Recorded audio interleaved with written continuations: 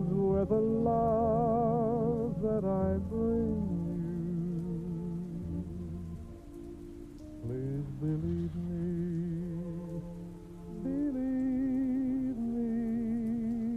please do.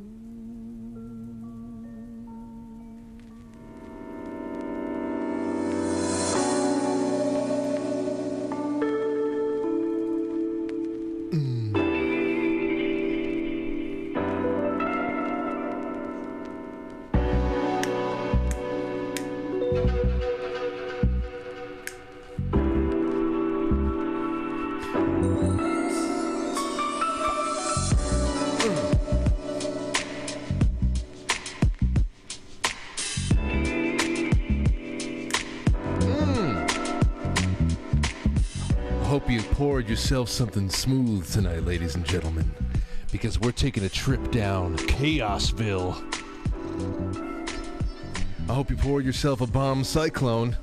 Get yourself warmed up. That's right. It's the pre-show for, quite frankly, on this 4th day of January 2023. The year is just flying. And we're serving bomb cyclones at the bar tonight. It is the special for this evening, having a little bit of a geoengineering night.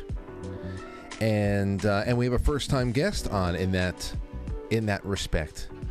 First-time guest making an appearance. Have seen his work all over the internet for many years. It was the first time I ever talking to him. His name is Dane Wigington. geoengineeringwatch.org.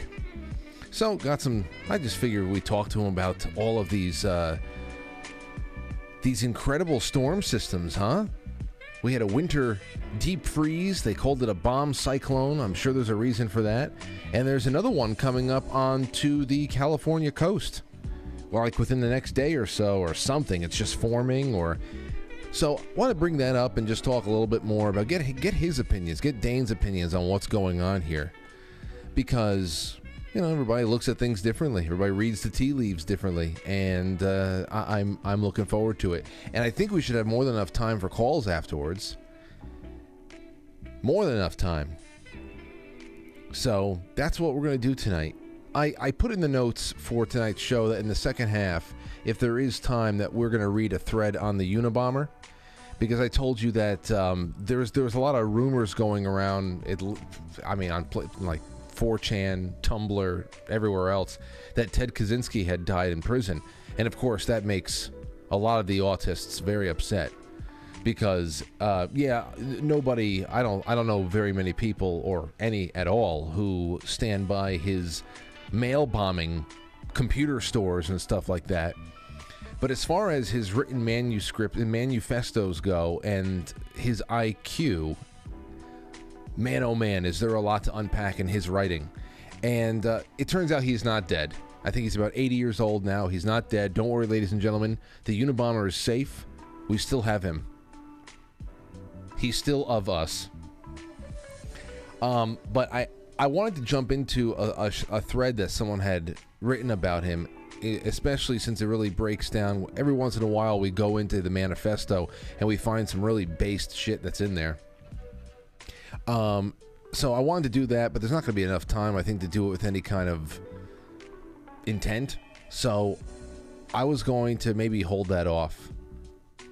Especially when he talks about leftism, why leftists cannot divorce themselves from the technocratic state, why they need it, why leftist art always ends up being this devolved mishmash of ugliness and depravity and depression, and there's just so much there. Now, obviously, he went off the deep end, and there's a lot to unpack. And I've been watching a lot of Yellowstone, as you may know, so it's all kind of tying in together, because the new Yellowstone prequel series, 1923, already in the 3 episodes that are out, very awesome and interesting commentary on life and change and all that. That happens frequently in all of the writing of Yellowstone, but in 1923, it's been happening too. And the fact that it's all taking place in Montana, where the Unabomber was camping out in some kind of a shanty in the woods, well, I guess that just makes things even more appropriate. So we'll do that some other time this week. Not tomorrow night, because we have a great guest then too, Toby Wright, but maybe a little bit on Friday night.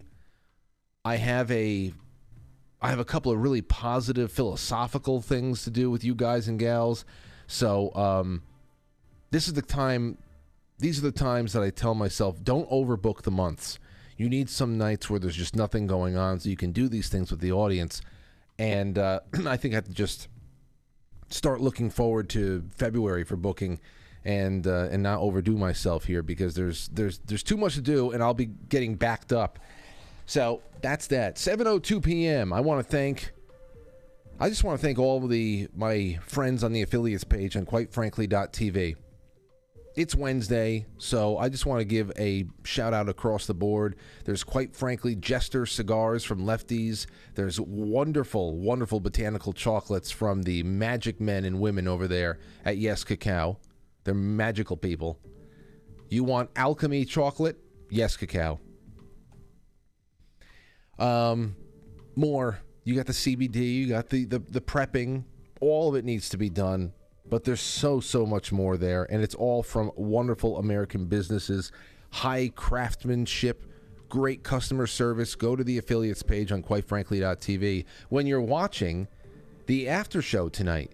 And what is going to be featured on the after show? Well, it's Rabbit Hole Wednesdays, so it's a bunch of stuff like that. But the first thing you'll be doing is going down a trip down the dimming rabbit hole, a Dane Wigington full-length film, 2-hour film that he put out in, I think, 2021. So we'll be playing that in the second half if you want to get deep into the weeds with some more weather warfare concepts, which we'll be talking about tonight. Set the table nicely for that. And is that all I want to say in the opening? Yeah. Yes, that's it. That's it. Remind you all, if you're going to take part in book club next Wednesday night after this show, which I'll be cutting off maybe about 20-25 minutes early, we are no longer reading chapters 1 through 4. It's 1 through 5. You're going to see, it's a very quick read. And 1 through 5. I updated the official thread on Quite Frankly Forum as well. So there you have it. All right, let's jump into the grab bag, shall we? Number 1. The House adjourns until 8 p.m. The Halfway House of Representatives adjourns until 8 p.m. as McCarthy, this loser poser. I am so happy that this man is frustrated. I don't know how this ends. It seems like Matt Gaetz and all of his colleagues are standing firm and they just want this guy to go away. And maybe he does. Maybe he does. But I am so happy that he's being embarrassed right now. Oh, it makes this country look bad. No. No, we've been an embarrassment for a long, long time. That's another thing. That's another thing that I love watching these old period pieces like 1923. You have this character, Spencer Dutton, who is a World War I veteran, and now he's just off adventuring in Africa, and he'll come across, British women and all these other people, and they can see an American. They just know an American when they see one. But it's not because they're wearing they had the purple hair and their face is just riddled with piercings and all that shit now. It's because there's something rough and dangerous about them, but attractive. Not anymore. Not anymore. Not anymore. I guess that's what I was coming around to. House adjourns until 8 p.m. as loser poser McCarthy fails to secure speakership after 6th ballot. Good. This is what I hope they would do to every spending bill. Just starve the government of all the money that it shouldn't be taking in anyway. The House is adjourned until 8 p.m. Eastern Time Wednesday. After failing to receive a majority of the vote for a 6th time, Representative Victoria Spartz of Indiana once again voted present, making the threshold for McCarthy to win 217. The final tally, which was unchanged from the previous 2 votes, was 212 for Jeffries, this brain-dead New York Democrat that, of course, is, I guess, the new House Speaker of choice for them for the next 80,000 years. They'll start making his clones next week. He'll have 50,000 clones waited for him, so he can be House Speaker until the year 2500. 201 votes for the gray-haired, gray-bush poser McCarthy. 20 for this guy Donalds, and then that 1 present vote. Kevin McCarthy appears to yet lose another round of voting for House Speaker. That said, in a potentially positive development for McCarthy, Representative Chip Roy said there have been productive negotiations over the past 2 hours. That's horrible. That's terrible to hear. Whenever you hear Congress has had productive negotiations, that's terrible. That's a bad sign. Bad sign for us, of course. Roy added that he is not a hard no on McCarthy and that GOP conference is trying to repair that damage today and progress has been made. CNN, you know what McCarthy's going to say? I hear you, darn tootin' rootin'. I hear you. People are frustrated out there and we need to do better. Some stupid milquetoast address. That's what we'll get. CNN is also reporting the Republicans are considering appointing 4 members each from the pro/anti-McCarthy camps to negotiate a path forward. Here's a little bit from Matt Gaetz not too long ago. In some way to try to divide our conference. But look, he's a desperate guy whose vote share is dropping with every subsequent vote, and I'm ready to vote all night, all week, all month, and never for that person. So I'll tell you what, when he comes out and heads back to his squatting in the Speaker's office, which why is he even allowed to be there? Now, I heard about that, too, and it is a good question. Why is he being allowed in the Speaker's office if he's not been confirmed as a Speaker? I see they just take what they want, these freaks. Like, is there some basis in law or statute or rule for someone who comes in second place in 6 consecutive Speaker races to be able? Yeah. The law is it's the Joe Biden rule. You know, he didn't win the election, of course, but he still called himself the office holder of the president-elect, and that was it.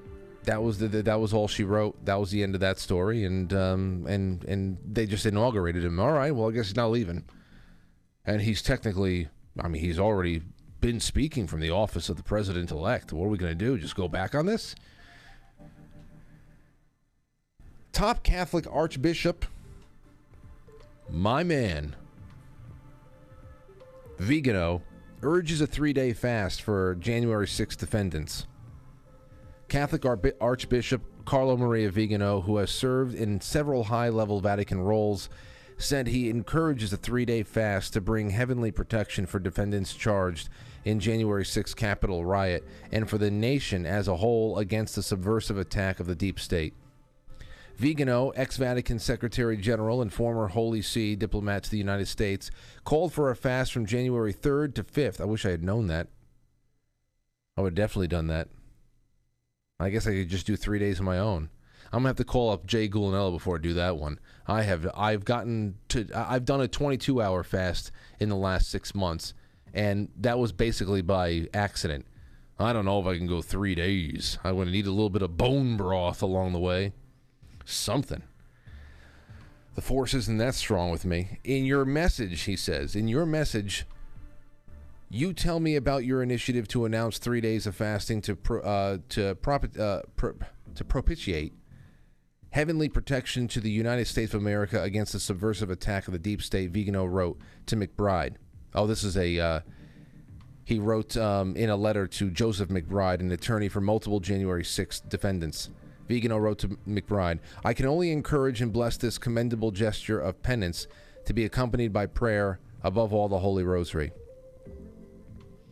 The Archbishop concluded his letter by giving his greatest and paternal blessing to those who defend Catholicism. McBride told the Epoch Times on Monday, quote, I wrote the Archbishop because he embodies the outspoken protective spirit of St. Michael the Archangel and is renowned for his condemnation of both the deep state and the deep church, end quote. People participating in the fast will consume only liquids from 12 a.m. through 6 p.m., consume one meal a day, practice abstinence, and pray. Oh, that's it? Oh, I can do that. One meal a day is easy. Easy. I might actually go to it soon. I might have one massive meal a day soon. Because, I don't know. It might even get even easier. Rabbi Yehuda Levin, leader of the Jews for Morality, commended the Archbishop's statement and called for Jews to fast as already required on the 10th day of Tevet, which corresponded to January 3rd. In addition to mourning the events leading to the destruction of the temple, Rabbi Levin asked Jews to also have in mind all those American citizens who are political prisoners and otherwise victims of malicious prosecution and persecution by the deep state and a corrupt judiciary. Well, at least the real picture, the real problem has not been lost. It's not gone out of frame for some people, and that's great. Now, this is messed up. This is from the Jerusalem Post. Headline, Mother of the Year. A U.S. teenager discovers their cyberbully was her own mother. It's like Mommy Dearest. Let's see here. A teenage girl who suffered... A teenage girl who suffered from cyberbullying discovered that the anonymous troll behind hate messages she received over the past year was her own mother, Joan Crawford. Kendra Gale Licari from Michigan abused her daughter online using juvenile slang to keep herself from being identified. She was arrested last month after a year-long investigation to which FBI experts were called in to help search for the bully. I'm so happy that the FBI took some time off in Michigan from framing people for bogus kidnap plots that they cooked up themselves to help find the cyberbully. I actually am. Because nobody should have to go through this, especially when their own mother's behind it. Even though Licari used a VPN, she thought of everything, didn't she? To disguise the source of the messages and spiced up her messages with juvenile slang to make them look like they were written by a boy or a girl, detectives were eventually able to connect the messages to Licari. The victim turned to her mother. After the victim turned to her mother for help, she allegedly reported the bullying to authorities. She even went so far as to cooperate with the mother of her daughter's boyfriend. The mother of... Licari even went so far as to cooperate with the mother of her daughter's boyfriend at the time to help, quote-unquote, find the cyberbully who sent the poor girl up to 12 messages a day. What the... This is sick. Initially, school authorities could not help and local law enforcement did not have the resources to track down the culprit. Isabella County Prosecutor David Barbary told local radio station WKRC, quote, when the case first came to our office, it was strange and almost unbelievable. He added that this continuous campaign of abuse, quote, we are talking about several hundred text messages. There are more than 1,000 pages of text in the file. Barbary said the messages were mostly disturbing, humiliating, and mean text messages. However, after computer experts in the FBI identified that the messages came from Licari's phone, she broke down under investigation and confessed to the bullying spree against her daughter. Bill City School Superintendent William Chilman said the 42-year-old Licari was basketball coach at her daughter's school at the time of her actions. She was arraigned on Monday, December 12th, released on $5,000 bail. Using a computer to commit a crime as a felony with a potential sentence of up to 10 years in prison. That's nothing compared to losing your mother. That's nothing compared to losing your mother. This is beyond Black Mirror, if you ask me. This is so messed up. That's it. You lost your mother. How are you ever going to look at that person the same way again? Licari was also charged with stalking a minor and obstructing justice, both of which could carry an additional 5 years behind bars. At this time, it's unclear if there is enough evidence to transfer the case to trial, and the hearing on the issue is postponed to January 12th without a reason being given. That is just so bizarre and disturbing. I want to see what she looks like. The mother. I want to look into her eyes. I want to see the mugshot. I got to look into the eyes. That's where the real crazy comes out. That's where it comes out. All right. Well, that's it. Let's start this show off. Now, as I ask every night, and I'm going to ask all throughout the show, for as long as we are on platforms like Rumble and on YouTube, let's make the use of the weight we can possibly throw around and like this broadcast. On Rumble, whether you're on, if you're on Rumble Mobile, there's a thumbs up button, just like Twitter. So depending on you're on mobile or if you're on desktop and you can see the plus or minus sign, give us a Rumble Plus. And on YouTube, make sure you just hit the like button. It's such an amazing thing that you can contribute to the show every night. It's like lighting a candle at church. Like lighting a candle at church. It's not exactly the same thing, but it's just habit. That's what I'm talking about. Make it a habit, like lighting a candle at church. All right, we will be right back. Don't go anywhere. You guys and gals have been wonderful to me, as per usual. Now go home and get your fucking shine box. Motherfucking you fucking piece of shit!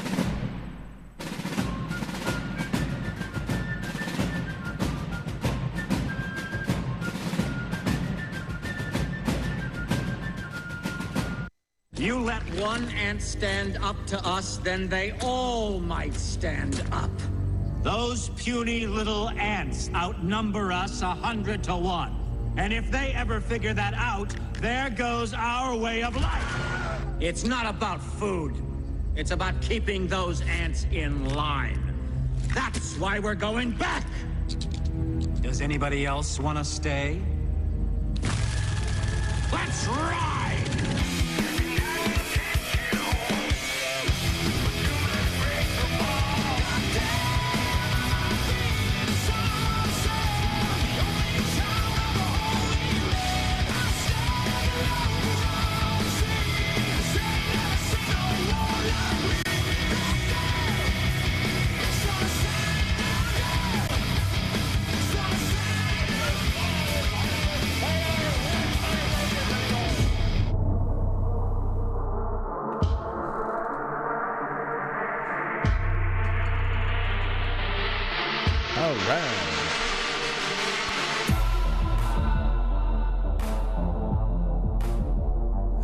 So, welcome to the show. It is 7:19 p.m. We have a couple of moments before we bring on Dane Wigington, so I want to set the stage. Remember, you can send in super chats to quitefranklysuperchat.com. You can go and drop some Rumble rants in there. There's the gold pills on Foxhole, which is embedded cozily on quitefrankly.tv, which many of you are just set up there for the rest of the night. Because after we end here at 9, we go right into Rabbit Hole Wednesdays in the After Hour program. Here's what I wanted to bring up. Little stories like this that we get all the time now. Could climate change kill backyard skating rinks? A citizen science program called Rink Watch encourages backyard rink makers to submit data on ice and weather conditions. But what do you think's going on? It's just becoming harder and harder to predict how they're, whether or not they're going to be able to have ice rink weather, because things are so all over the place. And I mean, I don't deny the fact that there's some crazy things going on over there. And no matter where you were in the country on Christmas weekend, it was probably sub-zero weathers or getting close to it, save for a couple of corners like the tip of Florida and some of the Southwest and all that, but everything else was frigid. And then a couple of days later, we got like a 70-degree swing back upward. Today, it was nearly 60 degrees, if not topping 60. I was outside working out in a T-shirt today and sweating. It was fantastic. I loved it. But I tried to tell myself, don't get used to it. It's only January 4th. But aside from the constant reporting on how crazy and unpredictable the weather is getting, there is stuff like this. The bigger things, the bomb cyclone, which I just referenced there. There's another one coming for the California coast. Did you hear about this? San Francisco, as we prepare for incoming weather, let's take a moment to pause and look at the visible imagery and marvel at what Mother Nature is sending our way. Is it Mother Nature, though? That's what I want to know. Is it something? Now, tonight, when we talk about, and it's a massive storm heading toward California right now, the image shows the beginning of what they call a bomb cyclone formation over the Pacific Ocean and atmospheric river swirling toward the San Francisco Bay Area. The atmospheric river is connected to a rapidly intensifying low-pressure system that will grow strong enough to be classified as a bomb cyclone. These are things, not only the sensational nature of storm and weather reporting, but the sensational name of weather naming and everything that goes along with it. And when we talk about geoengineering and weather warfare, I'm always very interested in it. But my interest peaks when we start going through things like that. And we have a first-time guest that spends a lot of his time, if not dedicated his whole life, to this kind of topic. And his name is Dane Wigington of geoengineeringwatch.org. Here's a little bit of his bio. Dane has a background in solar energy, former employee of Bechtel Power Corporation, and was a licensed contractor in California and Arizona. He's been engaged in constant climate geoengineering research for the last 15 years now. His personal residence was featured in a cover article on the world's largest renewable energy magazine, Home Power. He owns and manages a wildlife preserve next to Lake Shasta in North California. Dane puts all of his focus, effort, and energy researching the climate engineering issue when he began to lose very significant amounts of solar uptake due to the ever-increasing solar obscuration caused from jet aircraft spraying in the skies above his mountaintop home. He also noted a significant decline in forest health was occurring and accelerating. Extensive testing and researching into geoengineering issues was commenced, which revealed alarming discoveries, and Dane has focused all of his time and efforts toward exposing and halting climate engineering operations since 2002. So we got a lot going on there, and I would have to imagine that in the moments that we have after the show concludes and we air the dimming, a lot of that is going to come to life to you right there on your screen, so make sure you do not change the channel after we're done here. But we want to welcome Dane to the show right now. Dane, how are you, my friend? Good, Frank. How are you? I'm doing well. It's great to have you on for the first time. I appreciate your willingness to address a climate engineering issue. That's all we do here at geoengineeringwatch.org. Well, it's definitely one of those things. If you've been on the internet and you've taken any kind of interest in these topics for any amount of time, you've definitely come across articles and work that has been published on your website, and that's why it's exciting to have you on here. And I'd love for you to talk a little bit about first this last film that you put out, The Dimming, which we're going to broadcast on, quite frankly, .tv afterwards. What should we expect from that? Well, you can see in The Dimming, and that's the culmination of many years of research, work, and effort on many arenas in this subject. But what you can see is conclusive proof of climate intervention operations being conducted in our skies. And if people don't believe what they see with their own eyes, there's not much else we can tell them. In that film, The Dimming, we have 2 U.S. Air Force generals, a brigadier general and major general. You have former U.S. government scientists, U.S. Forest Service, Fish and Game, former U.S. presidential cabinet member, former Canadian Minister of Defense, many top scientists. We, at great effort and expense, Frank, took a National Oceanic and Atmospheric Administration flying lab to altitude with top scientists in it. We sampled what the heavy aircraft were emitting at altitude. We processed that sample to one of the world's most renowned laboratories, RPI, and we found exactly what we knew we would find. Climate engineering elements starting with aluminum. End of debate. This is going on. We have up-close film footage of these aircraft at altitude, nozzles visible, turning spray dispersions on and off. We have the entire meteorological community pretending that this on and off dispersion is just some sort of atmospheric layering. That's complete nonsense. Again, when we have film footage of the nozzles visible turning on and off, there's no more discussion or debate. It's happening. My question has always been, when it comes to that, if it doesn't matter if you have the footage of the nozzles or not. If you're on the ground level, you look up and you just see this thatch work that's going across the sky all the time. And in some places, it's much worse than others. But I always wondered that, especially from these commercial airliners, is this something that is being triggered by the pilots? Is this a conscious schedule of, dumping this stuff, or is it just built into the mechanics of the plane to be done without any conscious effort of the people flying it? All available evidence indicates the latter is the case. And we're working with commercial pilots right now. We're supplying them geoengineeringwatch.org printed materials that they are covertly placing in pilot lunchrooms and other locations because they know these operations are going on. They know their aircraft are being used in many cases. It does not directly involve commercial personnel. I want to make that very clear. We have no evidence that it's involving commercial personnel. We have military tankers as well, Frank, and we have, for example, U.S. military, KC-10s, KC-135s, C-17 Globemasters, huge part of this scenario because those tankers, in many cases, like a KC-135, can carry 100 tons of payload to altitude, many, many times what a commercial aircraft could carry given its other payloads. And when we have the statistics on these tankers, that the U.S. military has 3 times more tankers than all other militaries in the world combined. U.S. military is certainly a key player in all of this.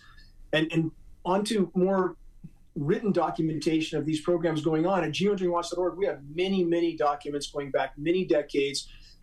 One example, an 800-page U.S. Senate document from 1978 outlining the full scope and scale of these operations even then, specifically stating that governments, even otherwise adversarial governments, adversarial relations, U.S., China, Russia, would cooperate with these programs because you can't just climate engineer over your own country. So we can speculate about all the agendas and the objectives, but the fact that there's global cooperation and the fact that these programs are ongoing and wreaking absolute havoc. This is weather warfare. It's weather and biological warfare, period. The elements are toxic. We're all breathing these elements: aluminum, barium, strontium, manganese, polymer fibers. We now know graphene from our last 100 lab tests. So geoengineeringwatch.org is not shooting from the hip. We are a hard research institution. We have many contacts in governments, and we are simply trying to bring this issue to light, Frank. And it is coming to life a lot and especially for a lot of people who are just sick of getting sick too. I know a few people who have stumbled into this line of research just because they had a few experiences of coming out of their home in the Southern California area and wondering, it wasn't like a pollen season. They were wondering what this greenish kind of film was over everything. And they actually went out and they had it tested and a number of times came back with a lot of the same elements and compounds that you're talking about right there. And so it's just starting off a lot of people down this path of research because it's personally affecting us. And I'd have to imagine, as we get into more bigger picture questions, that the bomb cyclone kind of weather events we are getting normalized with right now, that has to be in some way, shape, or form related. What do you say about that? Because my interest, like I said in the opening, always peaks when we witness these sensational weather events. What do you think precipitated these storms in particular? Are they in any way, shape, or form natural or have been naturally occurring before the age of geoengineering? What we see now is in every way unnatural. There is no natural weather at this point. When you manipulate any part of the global climate system, you alter the entire system. And in fact, what we have is a complete disruption of the system all around the world. And there are multiple layers, many layers to these processes. We discussed the aerosol dispersions of material, and we're talking about tens of millions of tons annually being dispersed into our skies. These are nanoparticles, which are the most harmful kind. The smaller the particle, the more harmful it is. Doesn't matter what the element is in question. And these elements are manipulated by frequency transmissions. And I know you know what HARP is in Alaska. That's one example. There's about 100 of that type of facility around the globe. HAARP being the most powerful. When you saturate an air mass with these electrically conductive particulates, you can manipulate those particulates with the frequency transmissions, thus you can manipulate the air mass. In the case of HAARP, an ionosphere heater, and its ability to heat the ionosphere to extraordinarily high temperatures, they can and are manipulating atmospheric pressure zones, i.e. the term we hear so often now, the bomb cyclone. We hear that term all the time. A decade ago and beyond, we never heard it. And again, they make this up as they go. Now, we see how many times, Frank, have you heard the meteorologists say the rain will be changing over to snow? Have you heard that one? Yes. Hear it all the time now. And so often the quote snow, the frozen material, which I don't really want to dignify as calling snow because it's so toxic, so full of climate engineering, chemical ice nucleating elements, that this is what process they're using to cause these flash cool downs. You probably saw that Denver went, before New Year's, went from 51 degrees, Denver airport, to 24 degrees, 24 below zero, in a matter of hours. 75-degree drop in a matter of hours, was back up to 60 degrees a couple of days later. We're seeing that type of weather whiplash everywhere. And geoengineeringwatch.org is the only organization that's trying to bring to light that these are chemically nucleated cool downs. This is chemical winter weather. And when we have the Chinese government openly disclosing they were doing this type of process, Popular Science covered it, Fox News, MSNBC, your listeners can, your followers can search this, Frank. They can search Chinese scientists engineer snowstorm, and they'll find all these major mainstream sources covered it.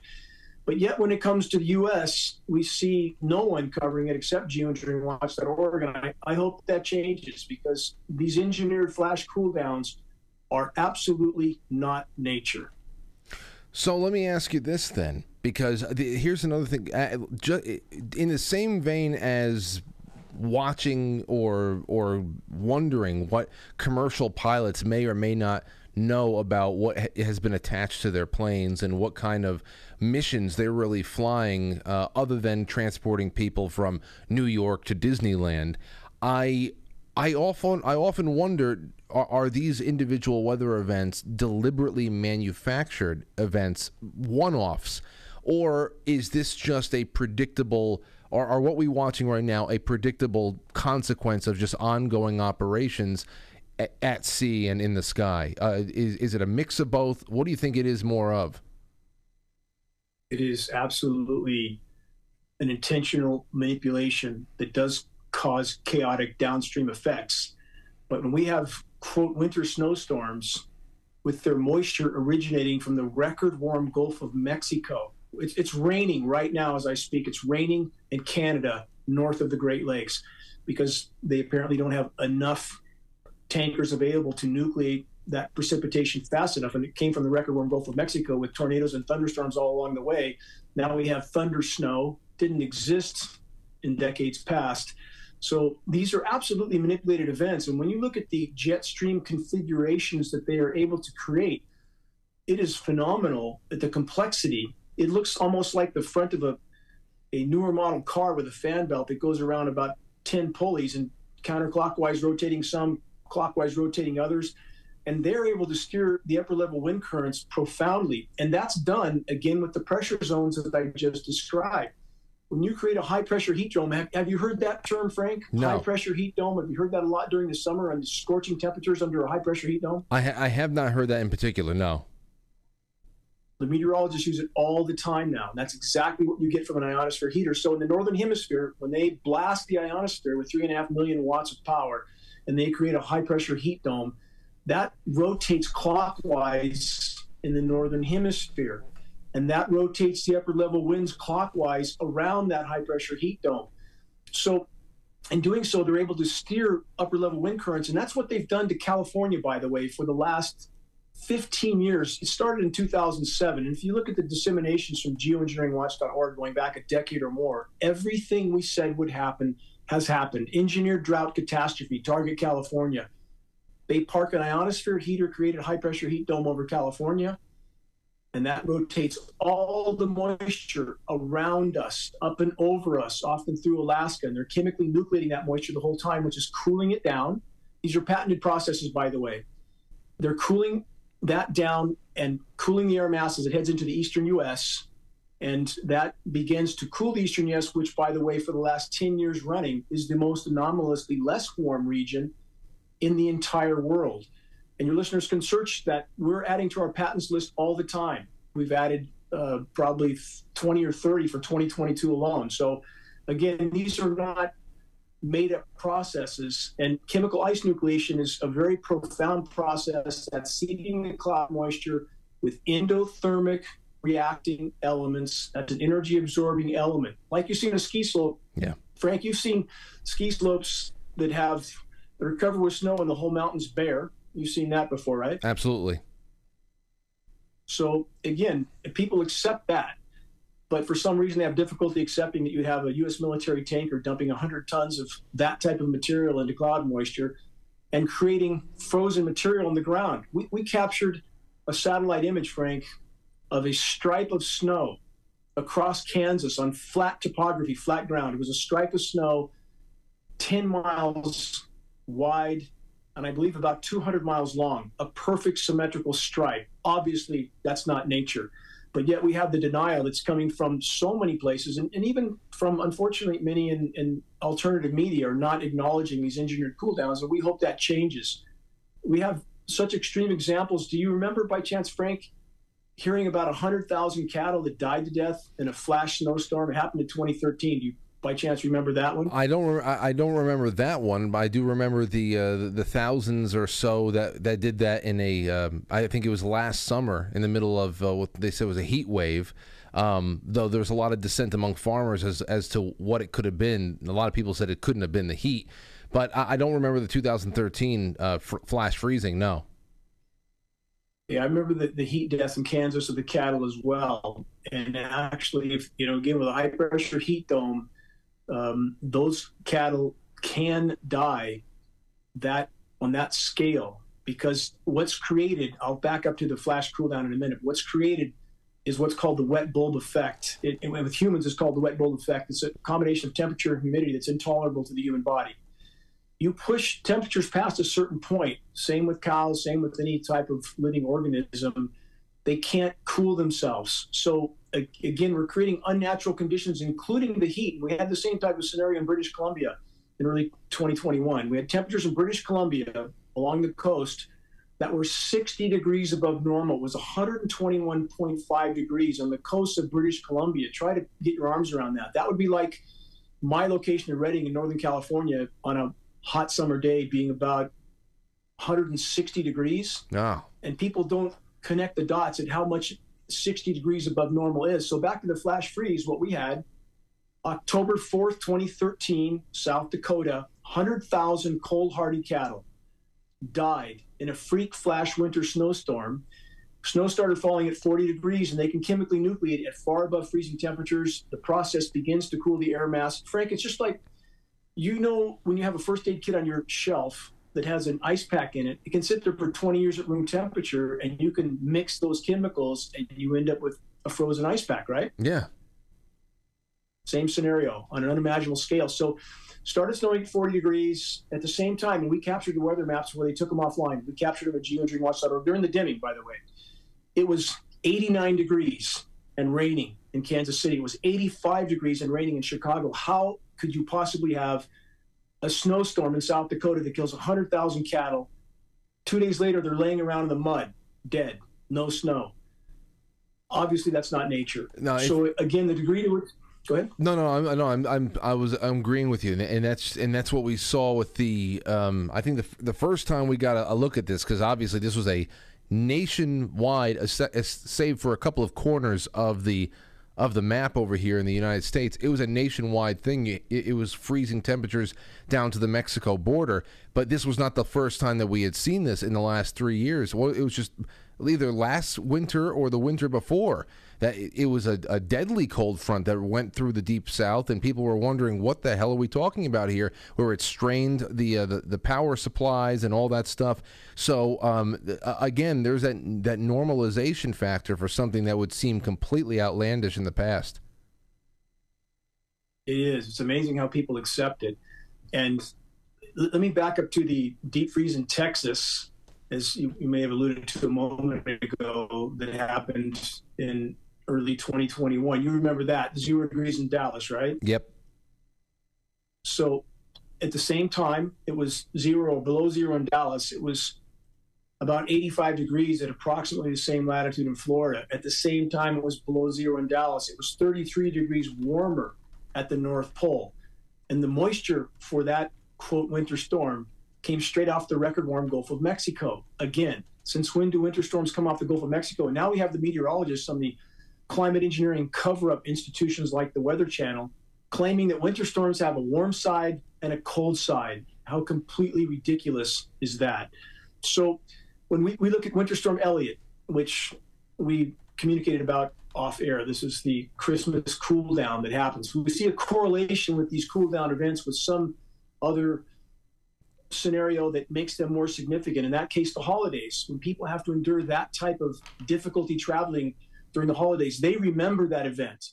And that drives a wedge into populations as to whether what state the planet's actually in, when they're not considering climate engineering. So during that coast-to-coast cool down, again, right time for the Christmas holidays, perfectly. Let's back up before that.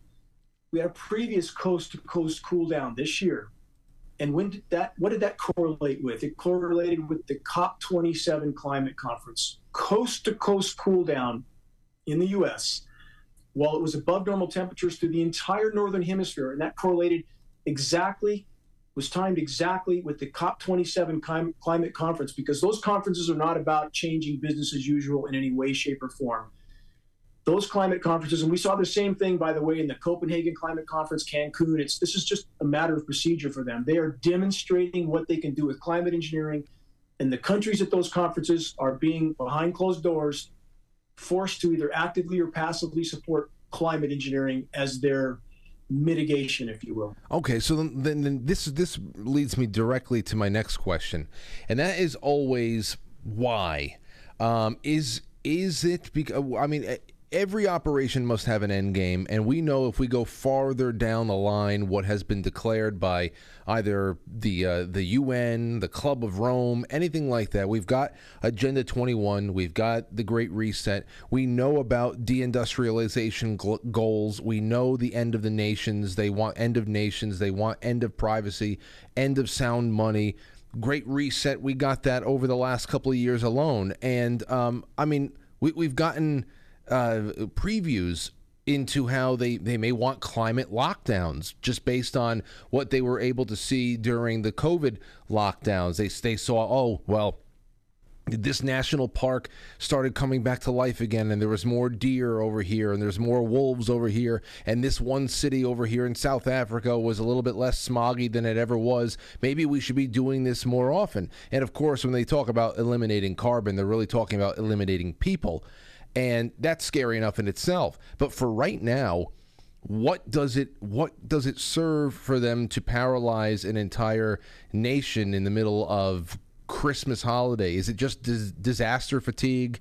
Are they trying to twist people's arms for the next election? Is it really just about making sure that people become more and more upset with how their lives are being disrupted? That it's all part of impacting upcoming elections. What do you think that we are? Where are we in the plot right now, and as far as motivation goes? First, with you on all your points, climate engineering is all that and much, much more. It is ultimately, fundamentally about power and control, period, encompassing everything you just stated and much more. I would encourage your listeners, they can watch a film clip of President Lyndon Johnson in 1962, then Vice President. It's the first 30 seconds of our weekly geoengineeringwatch.org update, commercial-free, non-political, called Global Alert News. The first 30 seconds is Lyndon Johnson stating like a lunatic, again, on film and on record, that he who controls the weather controls the world. He stated we had the power to control the world's cloud layer then, and he who controls the weather controls the world, because you control the food supply, thus you control populations. But what else do you do? When you can create this kind of a cool-down event that's not natural in any way, shape, or form, you drive a wedge into society between those who think there's something wrong with the planet's life support systems and those who don't. And that serves the power structure as well, on top of everything else you already cited. So you keep the population divided and confused as to the true state of the climate and the damage done, and all the while doing everything else you described, miring populations in difficulty. You're reducing food supplies, which means much of the population has to focus on the next bite of food. They can't focus on the wider horizon. It's ultimately all about power and control, but there are so many layers to that. And when you can mask the damage being done to the planet's life support systems, while at the same time inflicting even more damage, this compares, Frank, to a pharmaceutical commercial. How many pharmaceutical commercials have you seen? Take this for that symptom, and here's 50 other side effects. And you wonder who would take that. Yeah. But it's the same mentality. It's a military-industrial complex mentality, and this is absolutely a weapon of war, period. And we do see right now what can only be considered an intentional targeting of agricultural producing regions. Oh yes. I'm glad you brought that up there too. The Midwest.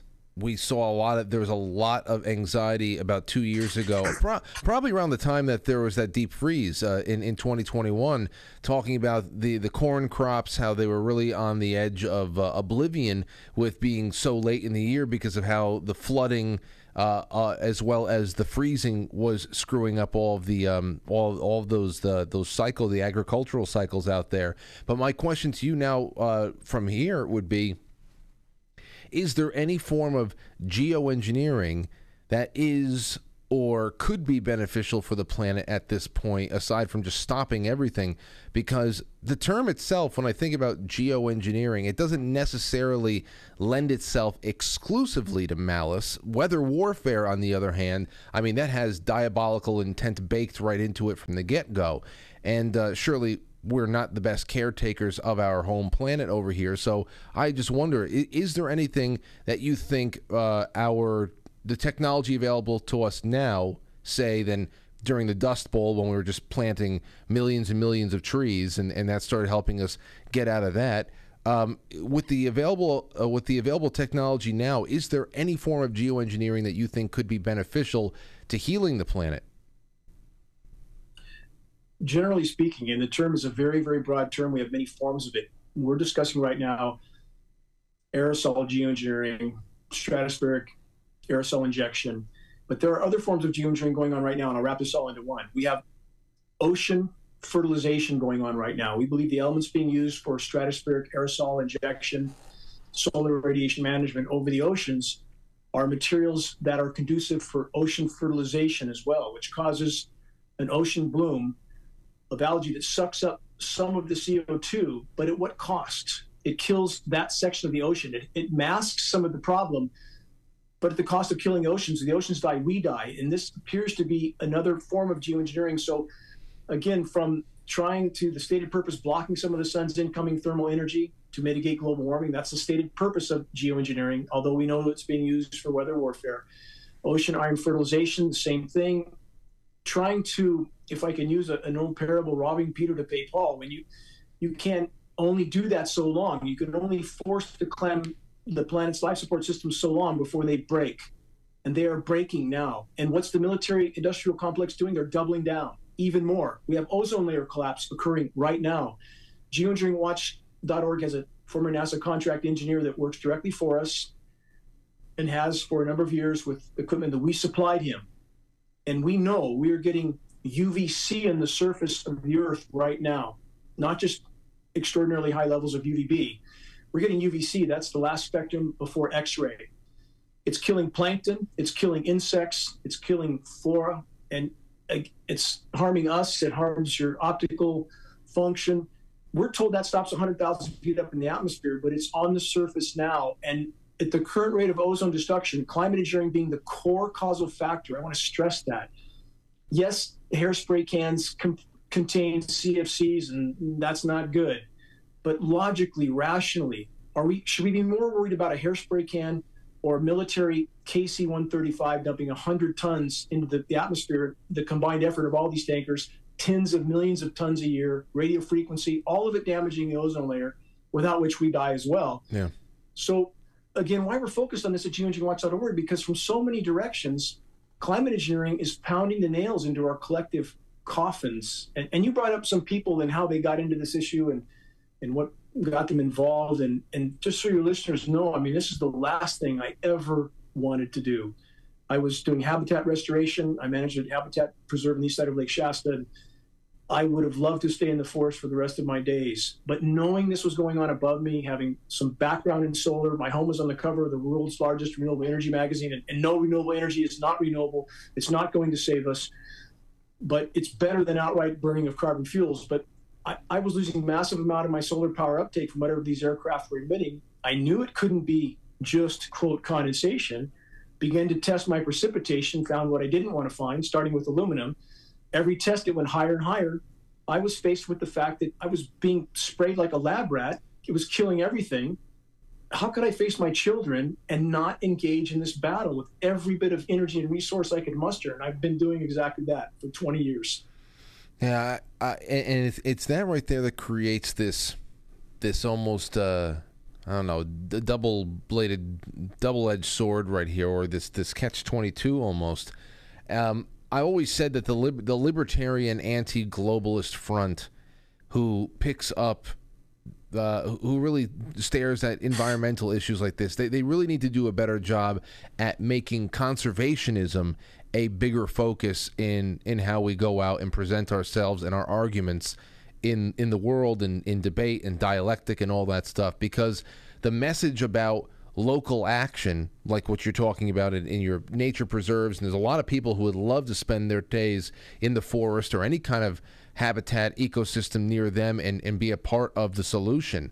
They're really being squelched out by the bravado of this transhumanist fraud movement.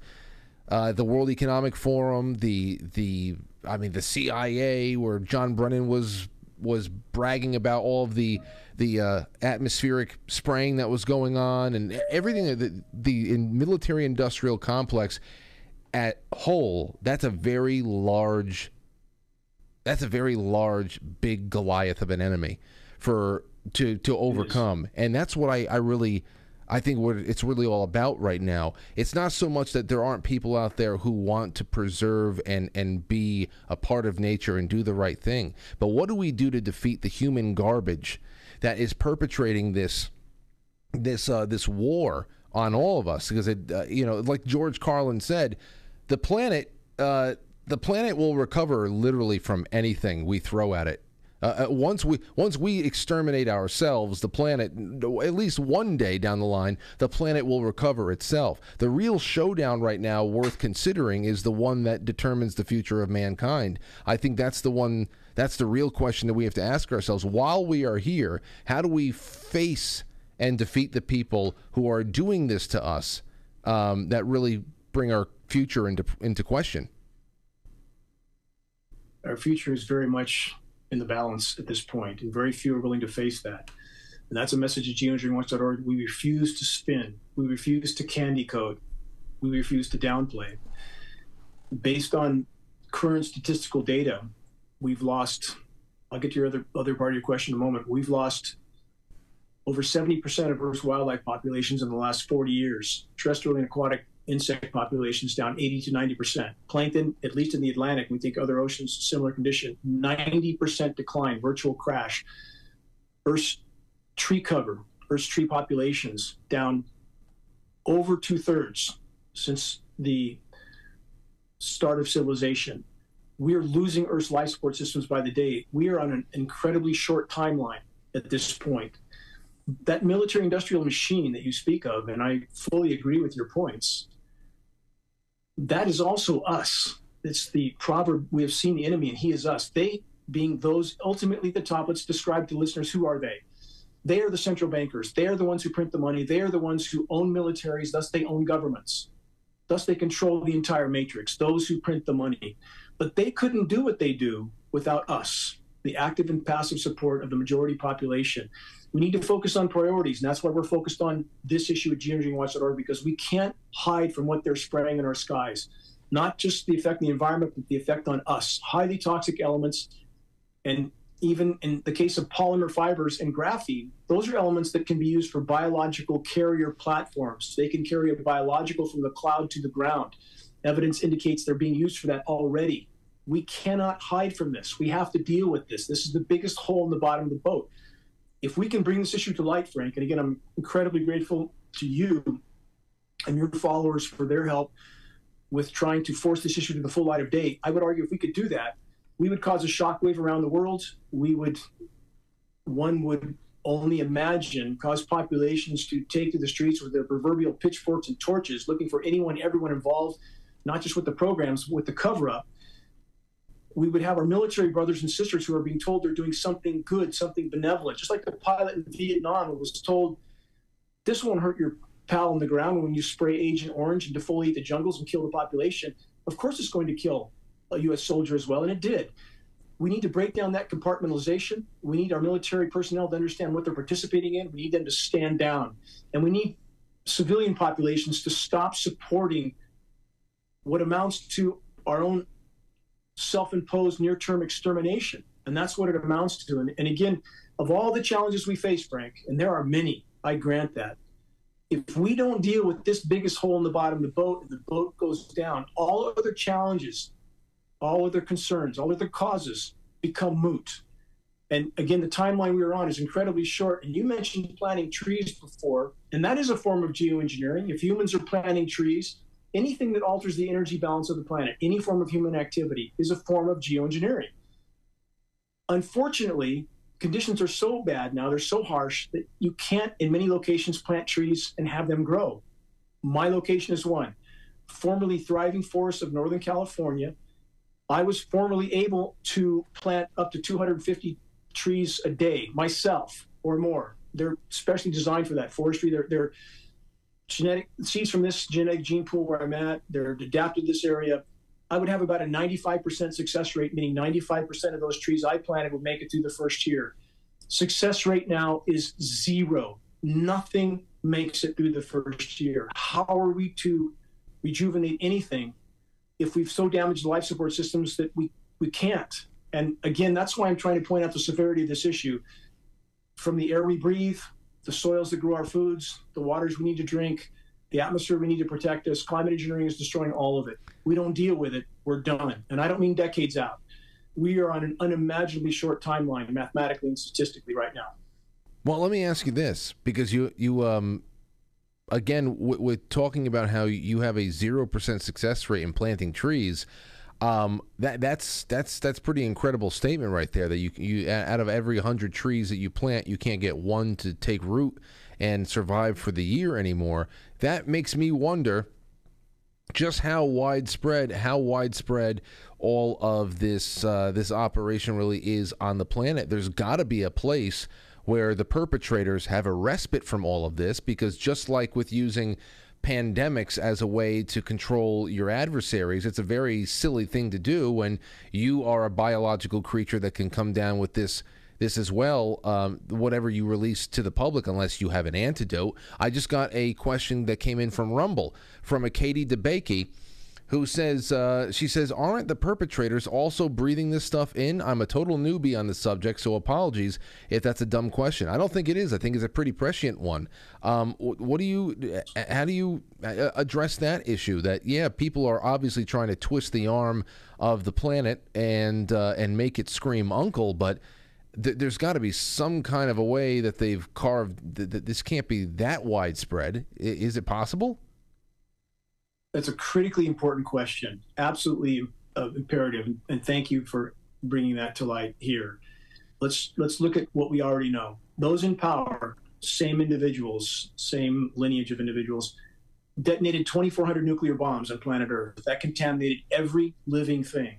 Why did they need to detonate that many nuclear bombs? We have 440 nuclear power plants with 60 more under construction. We know one power plant, Fukushima, alone will be an extinction level event if other factors don't do the job first, and I would argue they're going to. When society collapses, and there's no question of if, it's when, and it's close, who's going to man those 440 nuclear power plants? It takes about 2 to 3 decades to cold shut one down. We have Chernobyl that people think is solved or remedied by the sarcophagus that was built around it. That sarcophagus is disintegrating. Chernobyl's about to rear its head again. And again, our 3 nuclear meltdowns in Fukushima, 3 China syndromes, no technology to fix it, no end in sight. And so we're building 60 more nuclear plants right now on top of all this danger. We have nuclear weapons as well. So let's look at those in power. Are they sane? How do they behave? They are power addicts. Does an addict care that the next fix may kill them? No, they don't care. They will not let go of that power unless we take it from them. They won't let go until the brutal, bitter end. And if we look at psychoanalysis of those in power, and this has been done by very credible world experts, there's a common thread that is amongst all those that hold these types of positions of power over societies. There is a quote, this is right from the textbook, a near total lack of comprehension as to the consequences of their actions, even to themselves. They're addicts. They're power addicts. They're like cells in a cancer. Does a cancer intend to kill its host? No. The cancer intends to proliferate unchecked until the host eventually dies. And again, we're dealing with all of that. So I know many people think that, well, this couldn't be happening. It couldn't be that bad. They wouldn't do this to themselves. They already have. I have a couple more questions here from the audience now, too. Jules says, hi, Frank. I don't know of anyone else who would tell the truth about weather manipulation that happens in Oregon. Right at Eugene, there is, and this is right above you, Dane, right at Eugene, there is something that divides the storms consistently. A big swath of rain on the radar, yet right at Eugene, a big blank. Above and below rain, nothing at Eugene. If you have a chance, could you ask Dane what weather weapon this could possibly be, if at all? So he's completely correct. Correct. Well, what's there in Eugene? A frequency transmitter. And we have those, there's another large one below Eureka. We see it blowing apart the storms commonly. It can literally blow a hole in the precipitation. Again, the frequency transmitters, as they're manipulating the atmosphere that's saturated with these electrical conductive particles, and the type of seeding you do determines the rainfall as well. If you seed too small a particle and you oversaturate that storm, that's too many condensation nuclei. The droplets can't combine and fall as rain. So you end up with day after day of these featureless skies, bone dry underneath. The moisture migrates further inland. When you expose those particulates to frequency transmissions, you scatter them. It has a repelling effect, and it blows that moisture out into a much broader area. So what do we see even today? Much of this incoming moisture, because you heard all the talk of the incoming bomb cyclone right now, that we should be being deluged here in California, right? It's not even raining outside in my location in Northern California, where there's generally much more precipitation than areas further south. And that's for exactly the same reason. We see them completely energizing these frequency transmitters. We know where they are, and there is one in Eugene. There's one, again, below Eureka, Beale. There's a whole network throughout the country. It's very extensive. This is many layers to geoengineering, but they blow this moisture out into the broadest possible area. That's solar radiation management. So we saw about the western half of the country covered today with largely rainless cloud canopy. And that is climate engineering. So they siphon off this moisture for that exact purpose.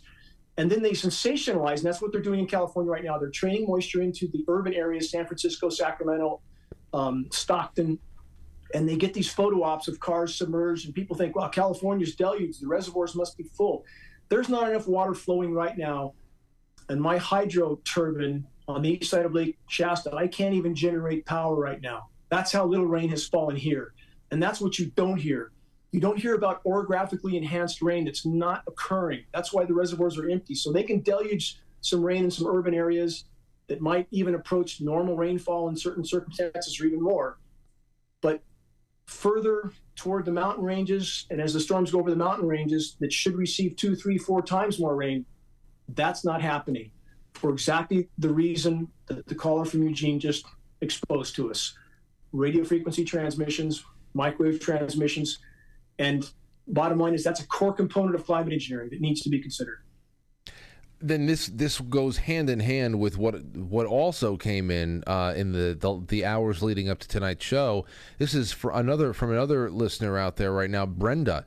And Brenda says, Frank, can you please ask Dane, are they using some sort of frequency? Which of course we just did.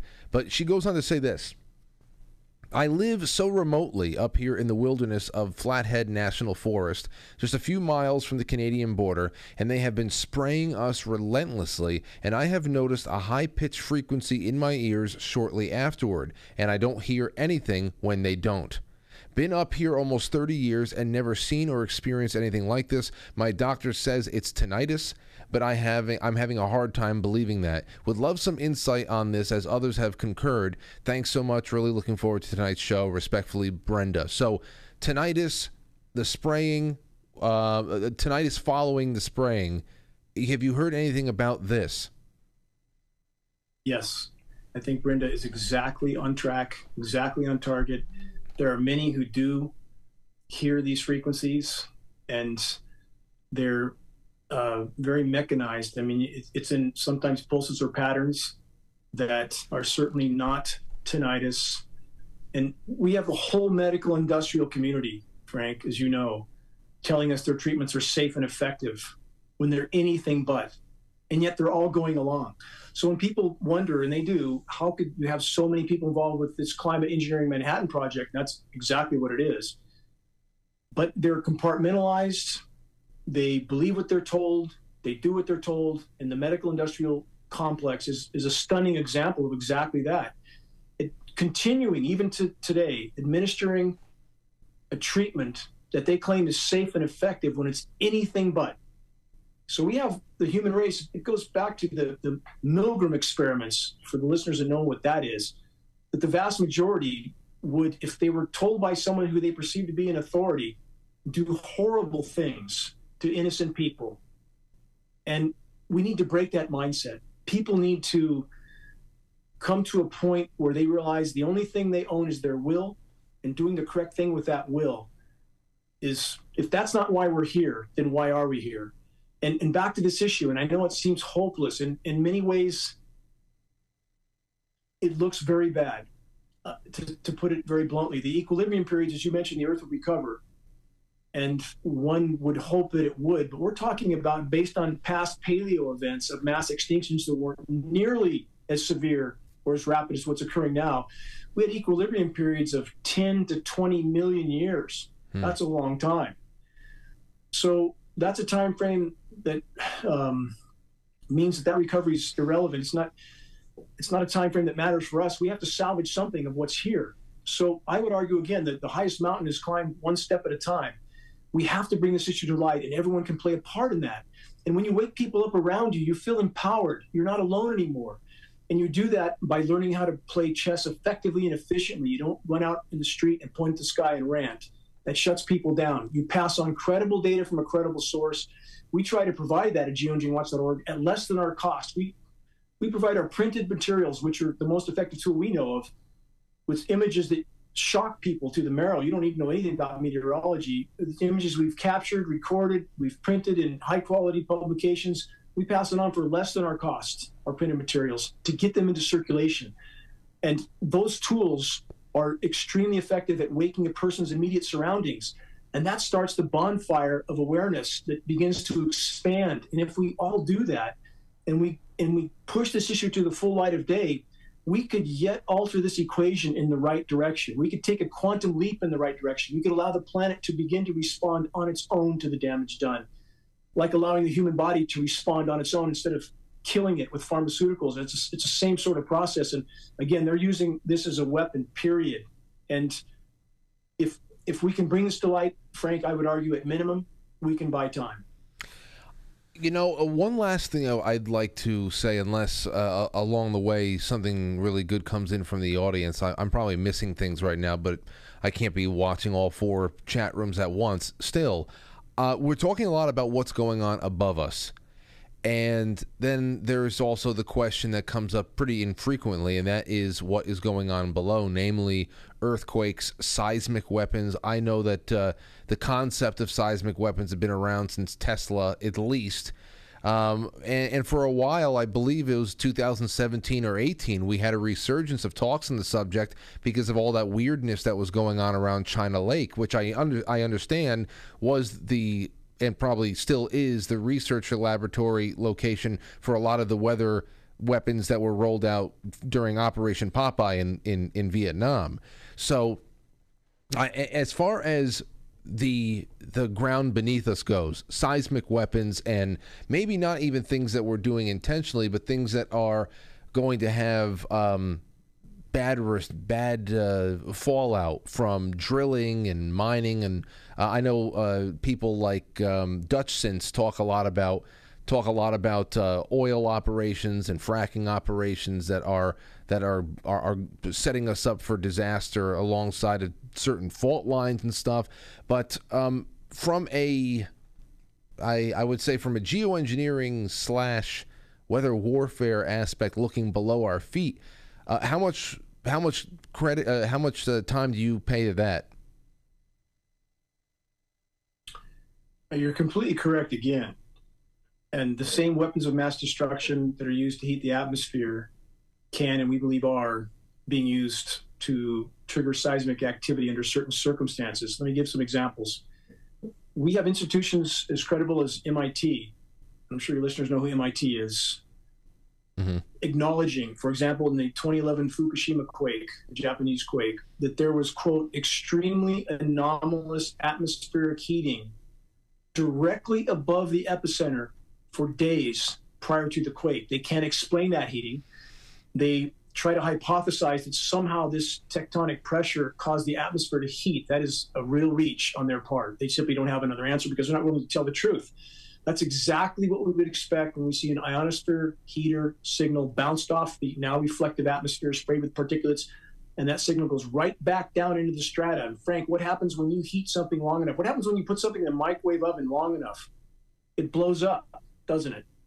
It expands and blows up. And when you hit a seismically sensitive area, the ability of frequency transmissions to create seismic activity in a seismically sensitive zone is absolutely indisputed science. To back this up a bit further, I was personal friends with former U.S. Army General Burt Stubblebine, highest ranking U.S. official to speak out about what really happened on 9/11. And General Burt told me that his Pentagon contacts told him that the Japanese quake was intended as a shot across Japan's bow because they were starting to ally with their regional partners. The U.S. did not want that, would not allow that, that they didn't intend the Fukushima meltdown. But when you cause a 9.0, bad things happen. So again, that's the sort of haphazard mentality of the military-industrial complex. And for your listeners, Frank, that know what Project Starfish Prime was, that's the detonation of hydrogen bombs in the magnetosphere, the damage from which is still reverberating today. They had no idea what that would do. They thought it could collapse the entire atmosphere, but they did it anyway. That's the mentality we're dealing with. So can installations, ionosphere heaters like HARP, be used to trigger seismic activity? Answer is yes. And we have a full report of that, geoengineeringwatch.org, is titled Are Climate Engineering Weapons of Mass Destruction Being Used to Trigger Catastrophic Earthquakes? I think that's the name of the title. We have other corroborating circumstances like U.S. officials being pulled out of Haiti right before the quake, U.S. officials being pulled out of Christchurch, New Zealand, hours before the quake, including John Kerry. How did they know? Why did they leave when they had other meetings scheduled? I mean, how many dots do we need to connect here? So the train is very much off the rails. All your points are valid, and they are backed up by credible science. I can't really thank you enough for being on with us here tonight, Dane. It's been good talking with you, and so much that was on my mind, at least with what's going on in very pertinent ways right now. Of course, the Christmas storm, what is supposedly heading to the San Francisco Bay Area in the next couple of days, and then just it's a new year, trying to look out toward what may be on the menu for the next 12 months and what our role in all of it is going to be. I'd love to have you back again, and I don't know if there's anything else that you'd like to leave people with as we take off for this this intermission break, but I really appreciate all this, and I cannot wait to air the dimming after this show concludes in about 45 minutes from now. In your final words, if there's anything you want to say also about that particular the creation of that particular movie, go right ahead again, and I look forward to having you back. Well, the gratitude's mine, Frank. Again, without voices like yours, we would not be able to bring this issue to the full light of day. So this is definitely a team effort. All of us working together, all of us spokes in the wheel. A tremendous amount of effort and energy went into the dimming and resources. I'm grateful to everybody that was a part of that. Thank you for helping us to bring that film to light, which we made available for free the moment it was done, in spite of the fact that we spent way into six figures creating that film for free the moment it was done. And what I would encourage people to remember, that we are not helpless and those in power are not gods. That if we stand together and if we go about this battle effectively and efficiently, as if we're playing chess, and we are, and we learn how to play well, we can yet alter the outcome of what's coming. On the homepage of geoengineeringwatch.org is the activist suggestions link, specific instructions on how each of us can effectively and efficiently move this fight forward. Again, we are not powerless. Encourage everyone to remember that, press forward, make every day count, make their voice heard. Thank you, Frank. Wonderful. Thank you so much, Dane. Wigington, geoengineeringwatch.org. Have a wonderful night, sir. We'll talk soon. Thank you. Be well. All right, ladies and gentlemen, so we are going to take a intermission break right here. Go and check out the website. I have Dane's website linked in the description of this episode. And when we come back, your calls, your super chats, and also just a reminder, ladies and gents, it's so important. It's so important to support independent media that you enjoy, because these types of talks are not really being done anywhere in a mainstream way. I know there's a lot of great people out there doing it. So whenever you find a show that really tickles your fancy and you feel comfortable at, like an old pair of shoes, a well-loved hat, whatever it is, show them gratitude by becoming a supporter, especially this show. At the bare minimum, please give this episode a thumbs up, hit the Rumble button, like it. That helps us right now, in the now, for the show to be suggested to other subscribers. It'll move up in the suggested for everybody, and we'll meet new friends. We'll say hello to old friends who haven't seen us suggested in a while. So at the very least, do that, share it, give it a nice a review and some 5 stars on iTunes and Spotify. Everything else can be found at quitefrankly.tv, including how you can become a sponsor. Right there on the Sponsor Us tab, I have postcard sponsorships open, Polaroid, and much more. That's all I got for you right now. I really enjoy what we do, and I can't wait to come back from break. So don't go anywhere. Heading out, but we're coming back. Ladies and gentlemen.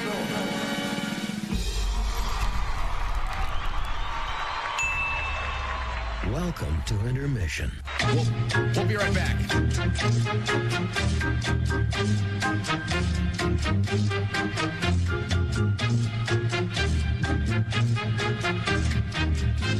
Yeah, intermission.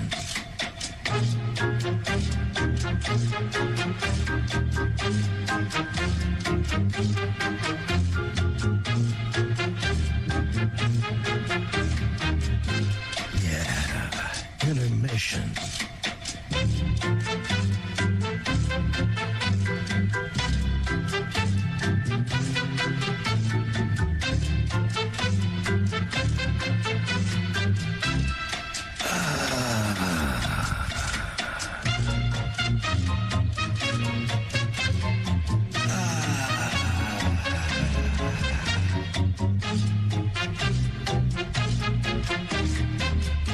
Entering, quite frankly. Quite frankly. Quite frankly. Quite frankly. Quite frankly. Quite frankly. Quite frankly.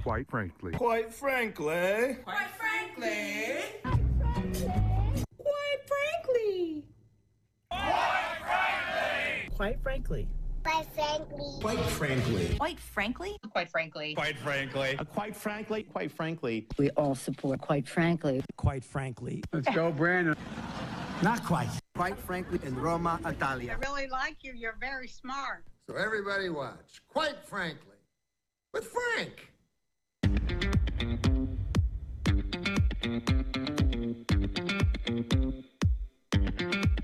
Quite frankly.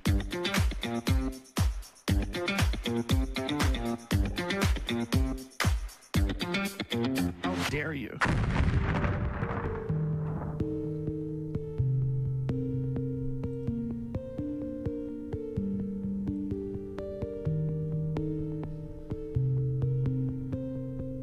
Okay. So the lines are open. It's 8:20 p.m. We'll take a break in about 10-15 minutes or something like that. I want to take some calls, and I want to go into the super chats and just gauge some reaction. Would love to do that with all of you. 914-595-6953. We are going to we're going to go into our super chats first, and then we'll take those calls. But I want to put the line up so everybody knows to get their phones ready to go. All right, first one up is Stowe Stoops. Says, great Wednesday, Frank. Well, thank you. I think it was a great Wednesday. I had a really fun time. I've heard Dane Wigington all over the place. I've heard him on some of my favorite talk radio shows and podcasts. And like I said, you start poking around into what's going on in the atmosphere, what's going on in the halls of government, what's going on all throughout history that has not been written about. You come across figures like Dane and their work on their websites, and it just becomes part of your rotation and familiar in many ways. So it's always nice to do that. Always. All right, over to Rockfin. We've got a couple of tips over there.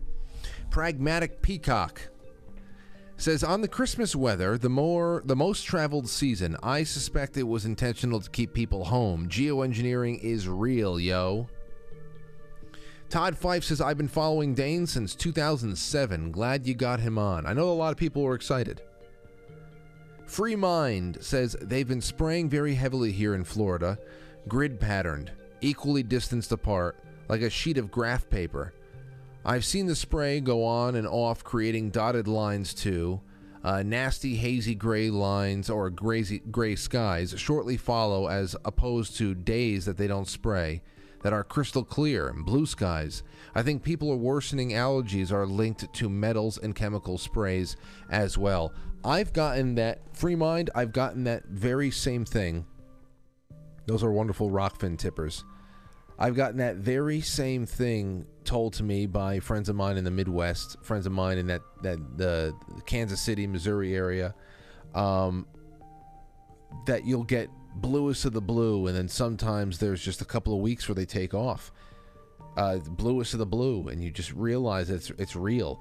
I remember when Zoso Dude was going on, I think his first, at least the first broadcast cross-country trip a few years ago, not the one that he ended up coming here in, but I think maybe in 2020. He stopped somewhere in the Southwest and just took note of, with the camera, the sky, just the deepest blue, these fluffy, beautiful clouds. The sun looked different. Everything looked different. It really does seem like everything is coming through a messed up Instagram filter. Like a messed up Instagram filter has been put above us about a mile in the sky or whatever the hell it is. It's for real. It's for real. And we get those same types of patterns over here in New York as well. No doubt, no doubt. So let's go into our... see what's going on. We already got a wonderful submission from, here's SF Green Eyes. Says, in San Fran, storm blowing up, a whopper. Hope the trees stay standing. So SF Green Eyes, who's been watching the show for quite a while now, they feel the storm coming. The storm is arriving. On Foxhole. On Foxhole. That'll give some people a little bit more time to get calling in. There's also Discord there. Let's see. Up to the top. J. Jewel, thank you so much. Chai Possum, thank you again. These are all tips that are coming in. Katie B.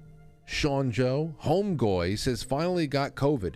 Only symptom is that vinegar smells like ammonia. Glad I'm not vaxxed. That's the only symptom you got? Wow. These later variants must be getting weaker and weaker and weaker. Getting sick sucks, ladies and gentlemen.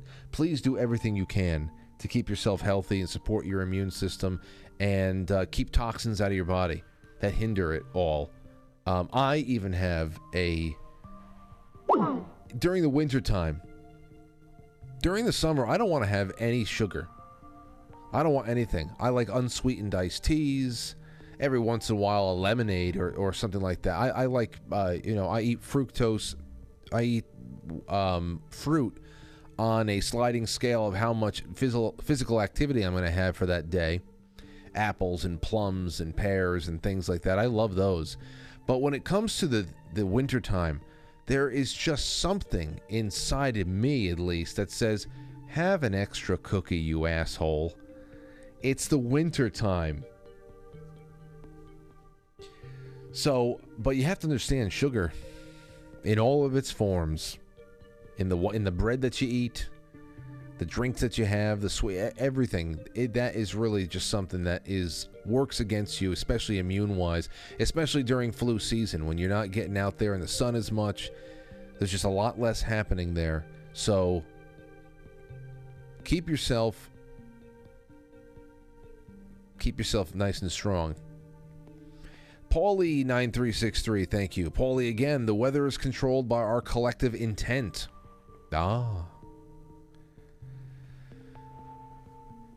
Pod Hermit, thank you, Pod Hermit.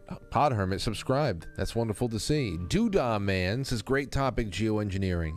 Jay Jewell says, I watched the trees die in Dane's area. I used to drive California, Oregon monthly.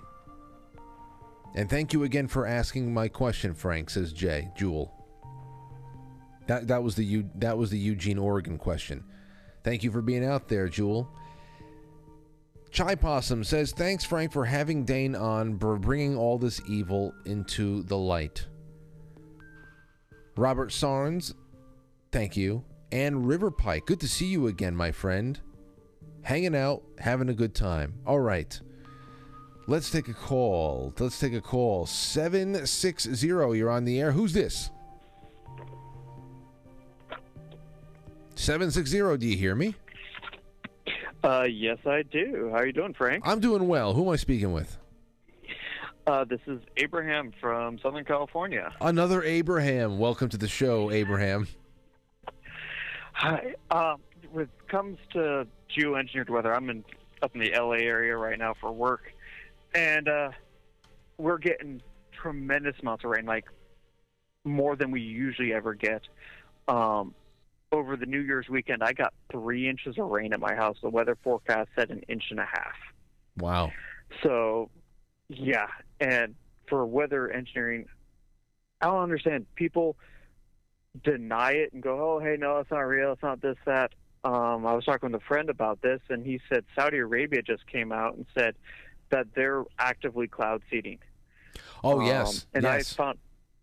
Yes, it did. I found a book at a library, this was probably 3 or 4 years ago, but the book was copyrighted in like 1980-ish, right about there. And it was a little pamphlet type book, and I was like, oh, they're giving it away free, they're going to throw it away. And I flipped through it, and it had like 3 or 4 pages on cloud seeding. I'm like, wait, this was copyrighted when? And this was actively published. It was in a library. And I'm going, but yet people still deny it. It's so hard for me to believe that people deny it. Yet there's so much overwhelming evidence that it's being done. Oh, and it's a great point to keep bringing up to people that you don't have to. I mean, sometimes I guess you have to be a little bit of a broken record, but they figured out how to use this technology to give them military advantages in a war in the 1960s. If they've already successfully weaponized this thing over 50 years ago, then what the hell do you think that they're doing along the way to achieve any other smaller, piecemeal political objective on a global scale? And that's not to even take away from the fact that, like you said, in Saudi Arabia, which I have right here, this is from April of this year, Saudi Arabia launches cloud seeding operation over 3 cities to increase rainfall.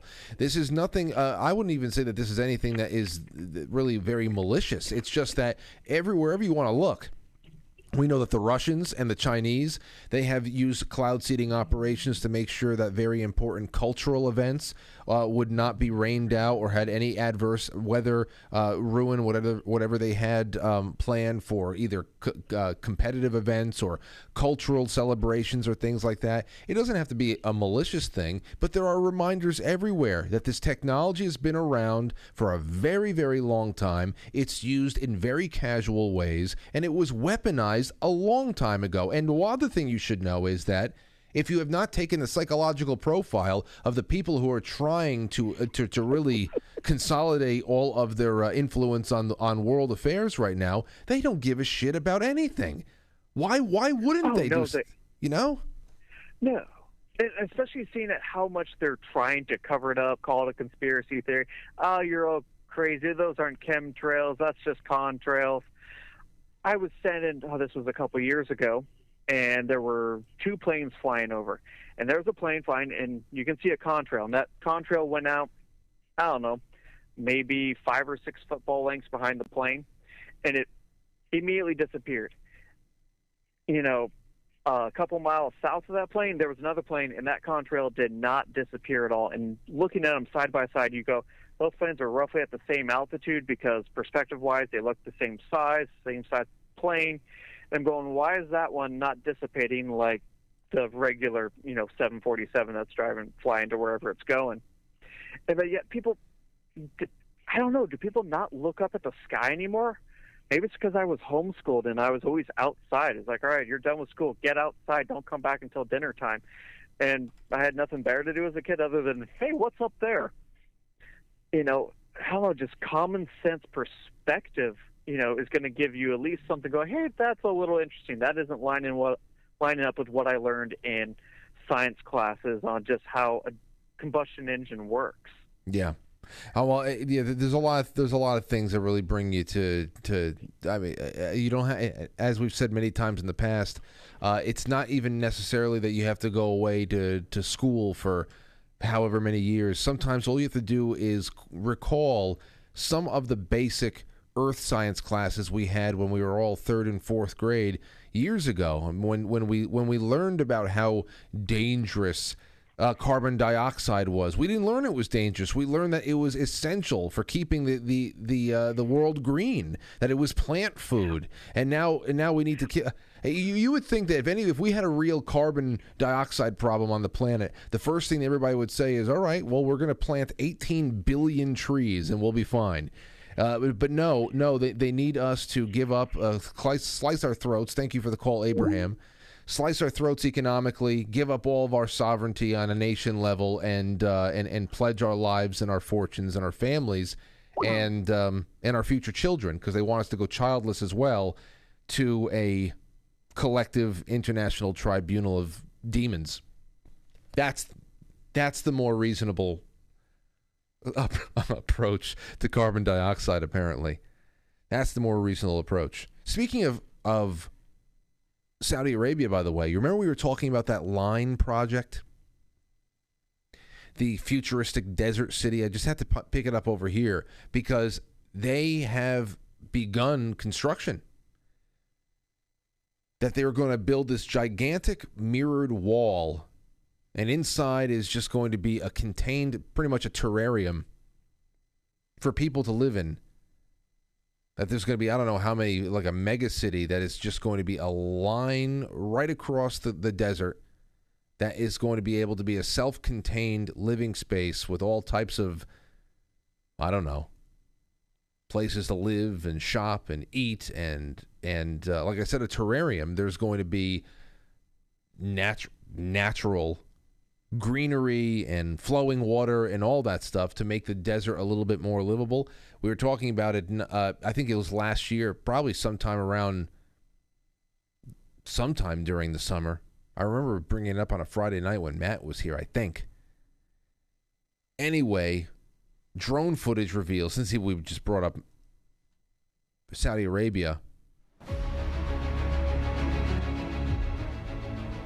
That the line has begun, they say?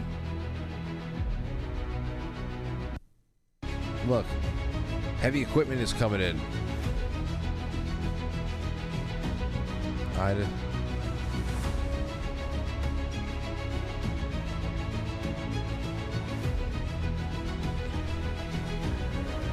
So we'll see. I guess we'll see. I wonder how much cloud seeding they're going to do over there, or are they going to make sure that it stays extremely dry during the construction? Oh, before we take some more calls, I even see that Jim Lee tried calling in, so I got to get to him. You know what? We're going to do this. I'm going to take a quick break, then we'll come back. I got the picture. Thank you to some people in the Discord. Thankfully, some people in the Discord helped me out, and we were able to see the picture of the mother who was cyberbullying her child. There she is. Doesn't she look like a nut job? That is a deeply disturbed. That's probably the face that she had on while she was sitting next to her daughter on the couch, cyberbullying her. Like, what was it inside? The mix of emotions that was going on inside this dog face. This dog face's brain. Man, I feel bad. So I feel bad for the daughter. I wish we knew where she was. I don't want to dox her or anything like that, but I almost want to say, hey, listen, you'll always have a friend over here. And I don't know. You want to play Age of Empires or something like that? I've got Age of Empires on Steam. And we can play against each other on Steam. And it'll, just to have you want to have a normal experience, a social experience on the internet. I'm not your mother. I just feel so bad. I mean, there's one, you get bullied. I mean, I got bullied mercilessly. I got bullied when I was young. It sucks. Not fun at all. But sometimes it's rites of passage, and you get thick skin, and you learn a little bit about people, and then you grow up to watch those people turn into absolute fucking rejects and losers. That's always amazing to see them turn into something pathetic. That's a great thing. You start learning about karma. You start learning about things. But for that to be a parent, that's just like, I just want to be your friend. I'm like, hey, you got a friend over here. No, she needs therapy. She needs a professional. She doesn't need me and an old video game from 1995. She needs therapy when that happens to you from a mother. All right, we'll be right back. Don't go anywhere. We still have some time to kill, and it's going to be a fun end run. And convert the energy into heat. Ouch! A capacitor stores energy in form of electric fields between electric charges and can later release them when a load is connected between. Inductors store energy in the form of magnetic fields. Oh, and yeah, I guess every wire has a resistance too. As you know, a speaker is a magnet and a coil that when you excite the coil with an AC voltage, it vibrates at the same frequency. And that's why they say a capacitor blocks DC, but an inductor blocks AC. Let me demonstrate. If I plug it into the plug, is there actually a voltage? I make a simple circuit and I'll plug it in. Now the circuit is hot and the voltage is on this. Now I have replaced the capacitor on my circuit and I'll plug it in. Now I enable the power supply. Go.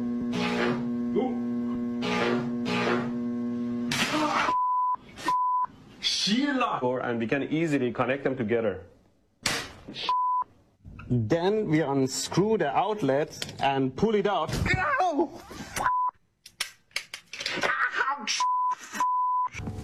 I love QFTV.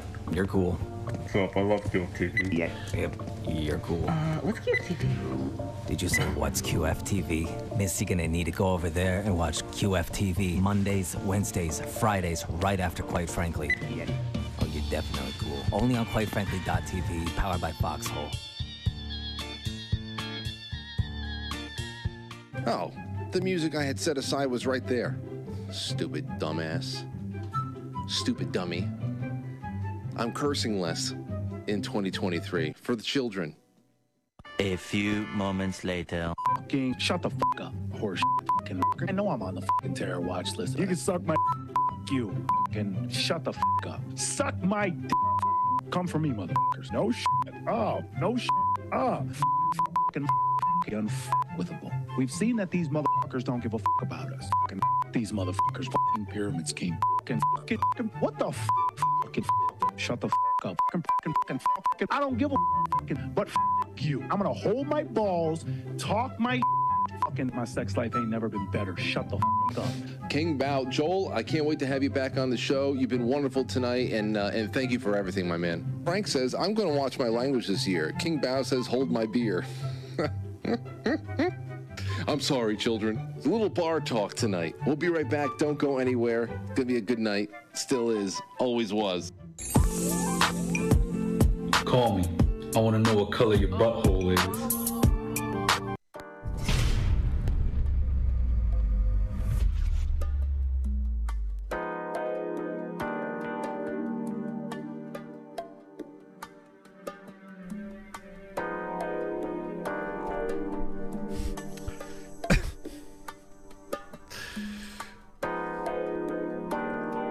Here's the question. Will I ever grow up?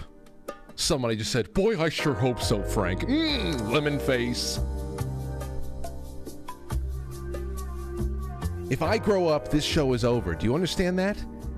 You should be praying every night. Father in heaven, please,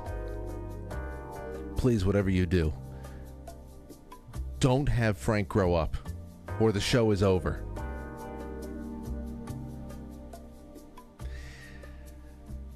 Okay. All right, so let's go and take some calls. It is 8:42. We have 15 minutes left. 914-595-6953. 914-595-6953. Let's see it. Hold on. There's a couple. What's going on with Skype over here? I had to clear some out. Come on now. Come on. Wait. What the hell? I keep getting... Hold on. I'm just going to call...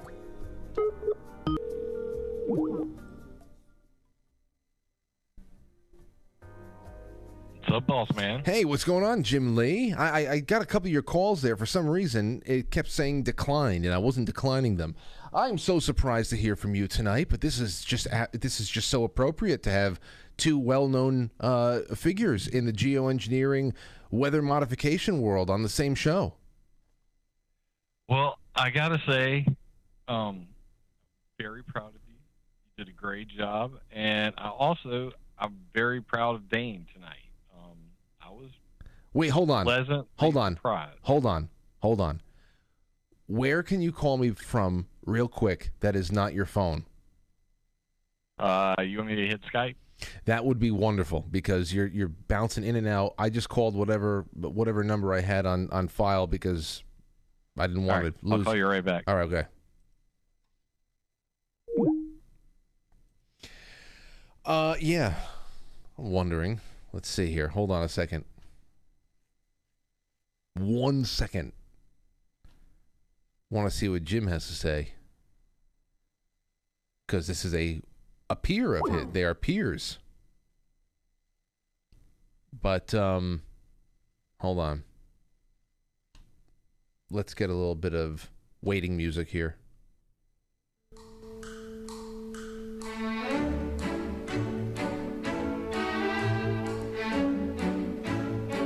All right, Jim Lee, are you there?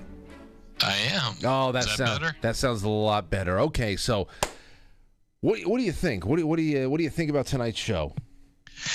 You freaking nailed it, and I got to give props to Dane. I will be very generous and say that I agreed with 95% of what he had to say tonight.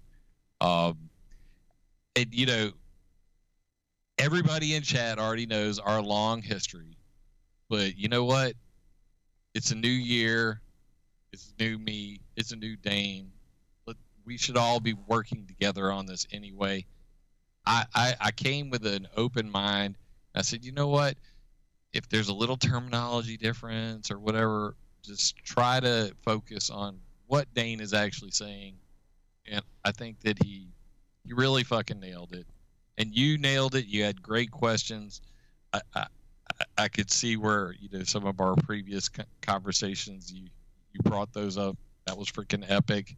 I tried super chatting like for a good 15 damn minutes on 3 different browsers just so I could say thank you to Dane while you were live, and I failed miserably. Oh, that would have been a good moment there, because I didn't know that that you guys had any kind of professional differences on the issues or anything like that until he was booked, and people started saying, oh, that'll be interesting to see what Jim Lee had to say. I'm like, why? And so I heard about this now, but I gotta say, this is a very pleasant way to end the show. And so let's talk. All right. Well, we were talking about what do you think is the biggest takeaways from tonight? Then you said about 95% of it you were 100% on board with. What would you differ with? I mean, just some of the smaller. I mean, at the end of the day, you know, saying things like HAARP high pressure domes are caused by HAARP. Okay, that's not really how it happens, but whatever. Okay, so like, you know, I think that Dane's strongest attribute is that he has a loud voice, he's very consistent, and he opens a lot of people's eyes and ears to this topic. And if, you know, people want to get real technical and they want to see, you know, literally scientists quoting my work because I understand the technology, that's a whole different thing. So stay in my lane. Dane can stay in his lane. We can all still, you know, work towards bringing global attention to something that is so serious. These fucking climate change technocrat bullshit artists that are out there to control every resource on the planet, that's who we should be focusing on. The question I wanted to ask Dane, which I've never gotten an answer to, is what is your solution? You started to hint at that with the tree thing, and you know, that's my biggest sticking point with Dane is I'd like to see more solutions based discussions coming from him, or discussions with other people who are also in this movement about what the solution should be. You know what my solution is. I don't know that my solution is correct. So the Environmental Modification Accountability Act, which is an add-on to the weather warfare ban of 1978, I don't trust the United Nations either. So I don't know that it's a fucking good idea, but it's a start towards transparency. I think that we should all be focused more in 2023 and going forward. There's enough of us that know about this topic to do something about it. And I want us all to come together and figure out, and it doesn't have to be my idea, it doesn't have to be Dane's idea, it just needs to be an idea that we can all coalesce behind and make a difference. You know, the Margaret Mead quote, it only takes a small group of dedicated individuals in the world. In fact, that's the only thing that ever has. We've got more than a small group by now. And I think that Dane is great at, you know, bringing attention to the subject. And I think that, you know, I've got all the references you need to take him to court. And between the two, you know, the work's already been done. What we need is a solution and people to come together right now. Well, hey, you know, over me. Here is to hoping that maybe you guys, maybe you guys can do some work together. I mean, you know, maybe it could be a little Johnny Lawrence, Daniel LaRusso teaming up, Cobra Kai kind of a thing. I don't know, but I've told him for years I'm down for that. I hope for the best. I expect the worst.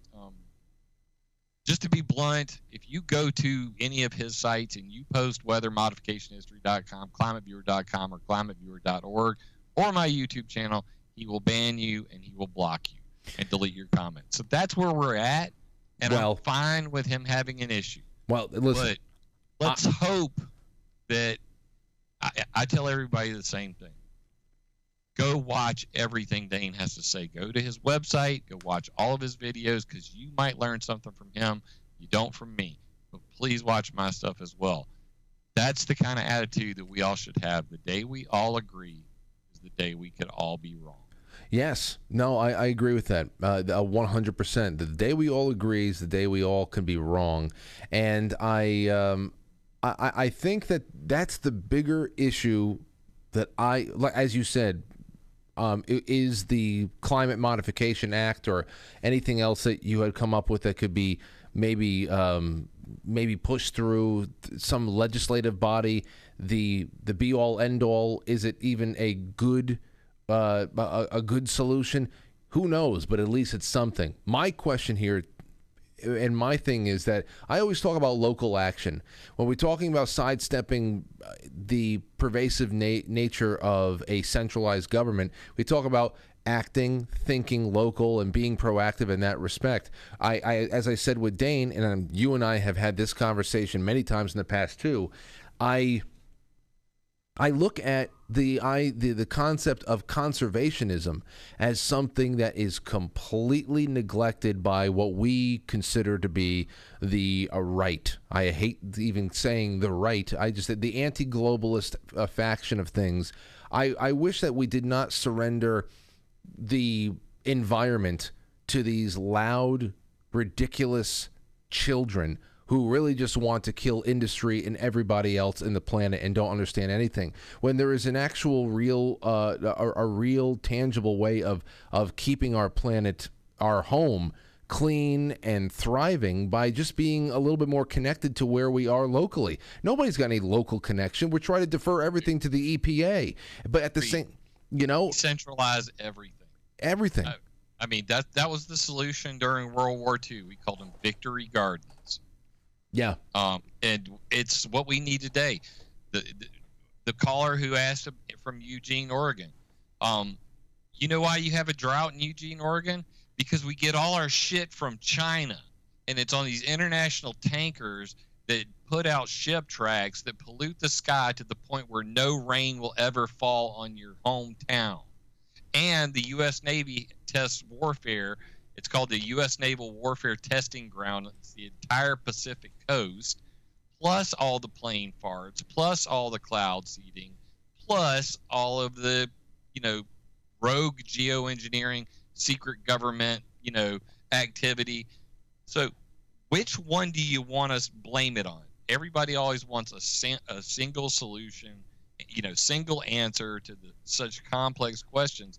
They're all in on it. And they're all freaking technocrats, and they're all, beholden to bankers and stockholders. And at the end of the day, it's a crazy system of fuckery. We have to focus on how do we get through that. Yeah.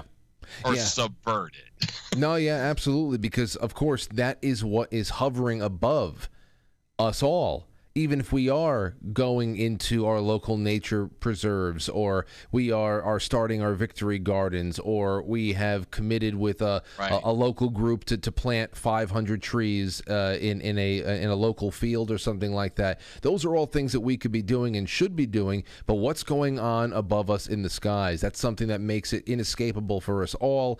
And I think that is why I say, aside from local action, we got to think about what kind of a confrontation is going to be reasonable enough to BTFO these technocrat, terrorist types, and that's really where we're at. Jim, I'm so happy that you joined us tonight. Are you have any live streams coming up soon? I just did one literally specifically to tell everybody to tune in tonight. I just did one on HARP scanning an asteroid and the make sunsets. You sent me the article from the Blaze. I told everybody how much I love you, and because you sent that to me. But I want to leave everybody with this and you.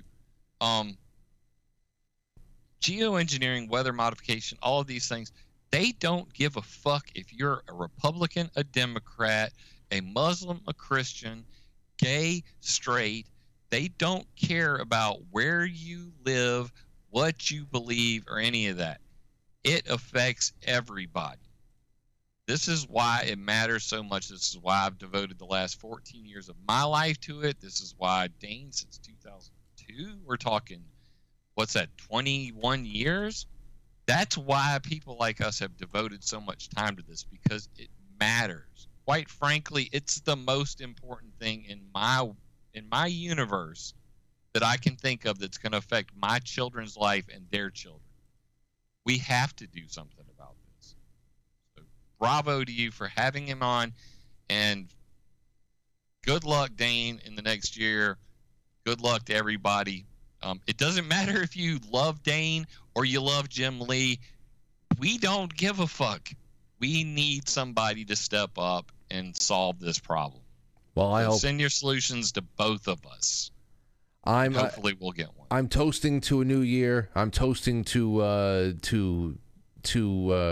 don't know, to friendships where there previously were none, and that we can just all, like the Planeteers, get together and combine our rings and the power of the planet, and who knows? But go Team Planet! Thanks, Jim. Love you. Love you, bro. All right, take care. There you go, ladies and gentlemen. It is 8:56. That's a nice way of ending this show. Let me go through the super chats real quick again. Thank you to Q Shook Me All Night Long. God bless. God bless to you. I'm actually going to release the scratch-in right now. Remember, we have some work. We have our Wednesday, Rabbit Hole Wednesdays is starting right after this. So go to quitefrankly.tv, and you can have that be your companion for the rest of the night. Wonderful people always hanging out in that chat room. Pepper Pants says, I'm actually Senorita Pants. I finally gave up on Patreon. Now I am a patron on quitefrankly.tv. Happy to be home. Oh, Senorita Pants, Lauren, I love you. Thank you for all the times. She was part of the 2020 Club. The 2020 Club, which is me sending a video greeting to you every month. I love doing those. So I know Senorita Pants. Her name's Lauren. And I'm so happy that she's out there and hanging out. And thank you to everybody that is watching on Rumble right now. 405 Rumbles. That's, pretty much likes. We're getting there. We're getting there. With an average of 1,400 people watching there, we should get that up to about 1,000. If you're pressing play on Rumble or YouTube, you should go press play and then press like. And that helps grow the show. But other than those two places, I really want to thank everybody on Rockfin. There's another tip that just came in from Tina Hagen. Tina says, Happy New Year, and same to you, darling. Thank you so much for all the tips from Tina and Free Mind and Todd Fife and Pragmatic Peacock over there. Thank you, guys. Thank you to everyone. Thank you to everyone on Theta. Theta right now has got like 14, 13 people that are watching. That's an enormous amount of people for Theta. There was almost a year where there was only 3 people in there giving each other massages. All right? That's before it became the jacuzzi. It was the massage parlor at that point. So hello to everybody on Theta. You guys, I'm Jerry Coogan. That's where he hangs out a lot. Nikki's there. Nikki's like she's like an apparition. She's in a number of chat rooms. But Theta's very cozy over there. And then YouTube. Thank you, everybody that still watches over there for as long as we're there. I love you all. Thank you. Thank you so much. Twitch. I'm never forgetting about Twitch. You know why? Because purple's my favorite color. All right? I'll give you a little something else, another feather to put in your cap over there on Twitch. Purple's my favorite color. D-Live, always love you over there. D-Live is a chaos. It's a chaotic scrum of horniness that cannot, nipple-obsessed people who cannot be shut down. Never. And then, last but not least, Foxhole, which is on quitefrankly.tv, and that's the home of the network. So everybody, very, very special to us. In the coming days, we are going to be finding a way to also add back Odyssey, Telegram.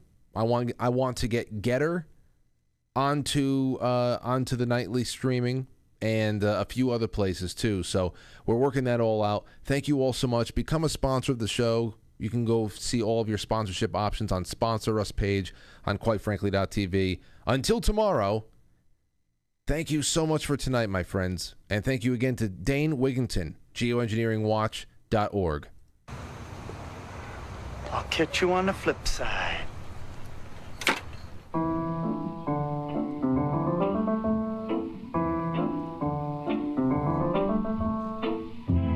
Quite Frankly is filmed before a live studio audience, and now our super chatters, starting with Stowstube. And to all of our friends on Foxhole with the Gold Pills, and to our friends over on Rumble with the Rumble Rants, and our tips on Rockfin, thank you guys. We will see you tomorrow night. Ta-ta.